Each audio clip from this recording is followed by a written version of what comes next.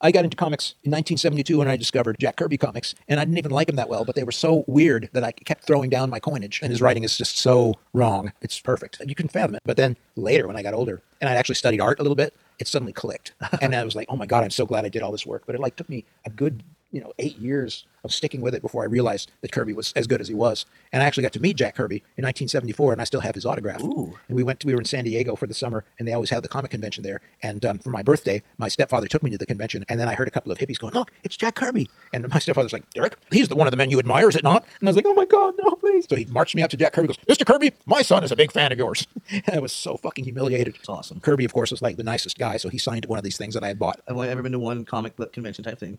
And I went with my friends. I didn't buy or read comic books. Yeah. But they wanted to go. And it was Todd McFarlane. It was Oh, yeah. the height of Spawn, right? Yep. And I actually had some early Spawn comics randomly that I got my hands on. I had him sign those. I've lost them since. Oh, dear. I know. But I also, what was that called? Some other comic for the people that did like the Evil Ernie comics. Yeah. Yeah. So I got their signatures too, and I had all that crap. And I remember girls dressed up like. Oh, yeah, cosplay. Yeah. Mind you, I'm 12, right? You were 12? Yeah. Oh. I saw some woman's pubic hair. On the sales floor? Because her cosplay. Oh, yeah, cosplay slipped. Yeah. I didn't really care that much about comic books, but I thought Spawn had cool stuff. Todd McFarlane's from here, too. Isn't Yeah. he? So. He's good. Well, he got his bones doing Spider-Man. Yeah, they didn't like it because he would do the big, ridiculous, like... Well, he was hugely popular, but he didn't like working for Marvel, Right. Because he was bringing too much to the table and was being treated like work for hire shit. So him and a few of his other buddies their own, they right? started Image, which Image. is the only company that really had the staying power. It's basically the big three now. Oh, yeah, and he also just made a buttload off of like the toys. Toys. The toys were cool. Yeah. They looked good. Yeah. And I remember I had a Spawn toy too. He's not from here. He's from Canada, but he Well, moved he here. moved here, yeah. Or I at least watched the his whole business thing left. about him. He's an interesting dude. Did they mention Jim Lee in it? Because Jim Yeah. Lee was his partner. Oh, yeah. Jim's coming to the comic convention in this summer here in Arizona. Oh, la la. So many people at this event. I guess this Phoenix convention in July has ended up becoming a pretty big thing.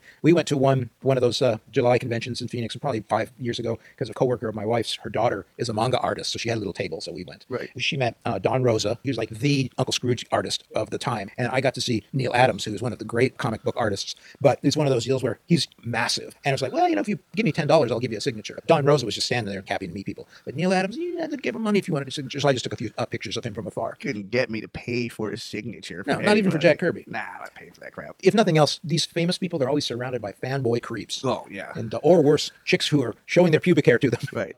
Right now, I've been reading these really creepy knockoff grade Z horror comics from the 50s after World War II, because that was when a might makes right, and we believed that strong humans should beat other people up. Right. Superheroes stopped being popular, and then Westerns became popular, romance and crime comics became popular. And that was the greatest thing, because suddenly all these dudes that came back from World War II, they got the comics bug because the State Department was shoving these superhero propaganda comics down their throats. And now they're reading crime comics about how great it is to find ways to commit crimes to get your money. And as ostensibly, crime does not pay, but it's only about the glamour of the lifestyle. Right. And they got real anti-establishment and very gory, because it'd always be like, ha ha ha, I killed you, ha ha ha, die you asshole. And then, of course, horror comics became popular, and then it became horrific. But what you see is you get these comics that start out as romance comics, become crime comics, and then become horror comics because of the way the postal laws work. If you would just change the topic of the comic rather than starting a new one, you wouldn't have to get a new permit and spend all this money. So I was reading this one crime comic which starts with like, you double-crossed me, so I'm going to gouge your eyes out with a broken bottle on the cover. Or, ha ha ha, I killed my boyfriend, and look, there's a big knife sticking out of his neck, and his face is colored green. And then finally, the last one is this dude, he's shoving a woman's corpse down a manhole cover. Amazing. But he's beheaded her, and he's trying to shove him down a manhole cover, but the police have caught him, and he's being illuminated by their headlights. So it's like, oh no, I'm caught disposing of this woman's body that I've mutilated. And it's right there on the cover of this comic book, her headless body and her head. And the next issue, they went out of business because it's just so fucking gory. It's my favorite shit. Yes. The drawings inside are so crude, and the stories are so... The only reason we're having it here is to give children nightmares. Like there's one comic about this horrific snake that comes out of a guy's eye, and there's all these drawings of this guy going, oh no, there's a snake coming out of my eye. And just try to imagine, now, you were born too late to know how sheltered a young person could actually be, and we're, say, 12 when these comics were coming out. Oh, yeah, man. VCRs were around by the time you could watch a whole different fucking... You could watch your parents' shit porn.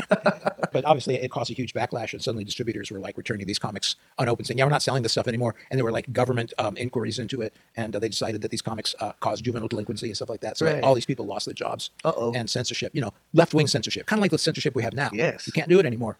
When I was a teenager, I remember there's this comic called Schizo, the most hateful shit ever. There's this one, it's just like a little short panel, and it's called Grandpa Needs Dildos. I don't even remember the premise, but at the end there's like a photo of the grandpa, and he's got like pieces of his skin sliced open and like dildos stuck through them and dildos all over him. And he's like a leather daddy, and it's just That leads to juvenile delinquency. A lot of that stuff, when you were a kid, people would print this stuff out for adults only and sell it. Pre-internet stuff. Right, that's what I mean. Now you can find porn on the internet if you're 2, and you can also find cartoons that people are trying to like put out there because it's no longer viable to print it out and sell it on paper. Right. But a lot of these cartoonists are telling the stories of their sad upbringing, and it's fine. And some of it's really good, but it's supposed to be supportive rather than burn it all down nihilistic cartoons, which is what we came up enjoying. And it's just a different thing. You know what? I'm glad that I got to see the stuff because of you guys and because of my mom, where she worked at Impact. Yep. And you can have all alternative press stuff. Cool magazines, right? The cool comics, the weird shit, like the tapes, like that would get dubbed and passed around all over, like Shut Up Little Man and stuff like that, or any of that sort of stuff. And I got to see so much of that as a kid, and it was so fucking cool because it was just way cooler than anything else that I was getting fed as a kid, right? The Simpsons was funny-ish. Ren and Stimpy was pretty far out.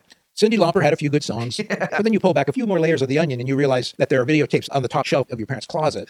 Another thing that I was reading about recently was like in the 90s, like Showtime used to be adult content, and they had shows like The Red Shoe Diaries. I remember Red Shoe Diaries. Dude, Red Shoe Diaries, you're talking about my preteen formative masturbatory fodder. Yep. Like we're talking when we moved into the big house in Mesa when I was 12, I had my own TV in my room, and but I had my own VCR and I had cable in my room. Wow. Premium cable. Yep. Oh shit, Real Sex, Red Shoe Diaries, all that stuff. Oh man, because this was shortly before I graduated to getting teenage hands on real pornography. Right. I remember the name Red Shoe Diaries. I never watched it. I certainly did not watch television in the 90s. Totally fake soft porn. Yeah. It was supposed to be about the exploration of women's fantasies. I saw boobies. Right. But here's the point I want to make about all this. You can't find that show anymore. In the 90s, that was considered frank and new. Even Beverly Hills 90210, those 2 teenagers on the show. The first season, they both lost their virginity. Right. Now you can't even see the Red Shoe Diaries. It's not available. It's a damn shame. I never saw it. It doesn't sound like I want to. Had that David Duchovny in it. You're right. He was the guy. He was the guy. David Duchovny. So I don't know if it was Red Shoe Diaries, but it was something like that. There was this one where this lady, she's writing someone like it's a diary, maybe? No, she's like a pen pal that she doesn't know, and this guy says that like he's writing from this prison. Yeah. So she keeps having all these fantasies about like having sex with this like hardened criminal in a jail cell, and then he like sends her this letter saying that he's gonna come visit her because he won't be at the prison. So she gets terrified. Turns out he's the warden, and he's handsome, and she comes to her house and they make love. Are boobs shown? There was boobies shown, and I remember even at that age I was like, Jesus, this is so fucking stupid. I was like, this is what people need to like twist their fucking knob. Like I had a friend who lived in New York around that time, and he used to send me videotapes of public access in New York. I'm sure you've seen some of this stuff. Oh, Al Goldstein's Screw TV show, Robin Bird, who used to have like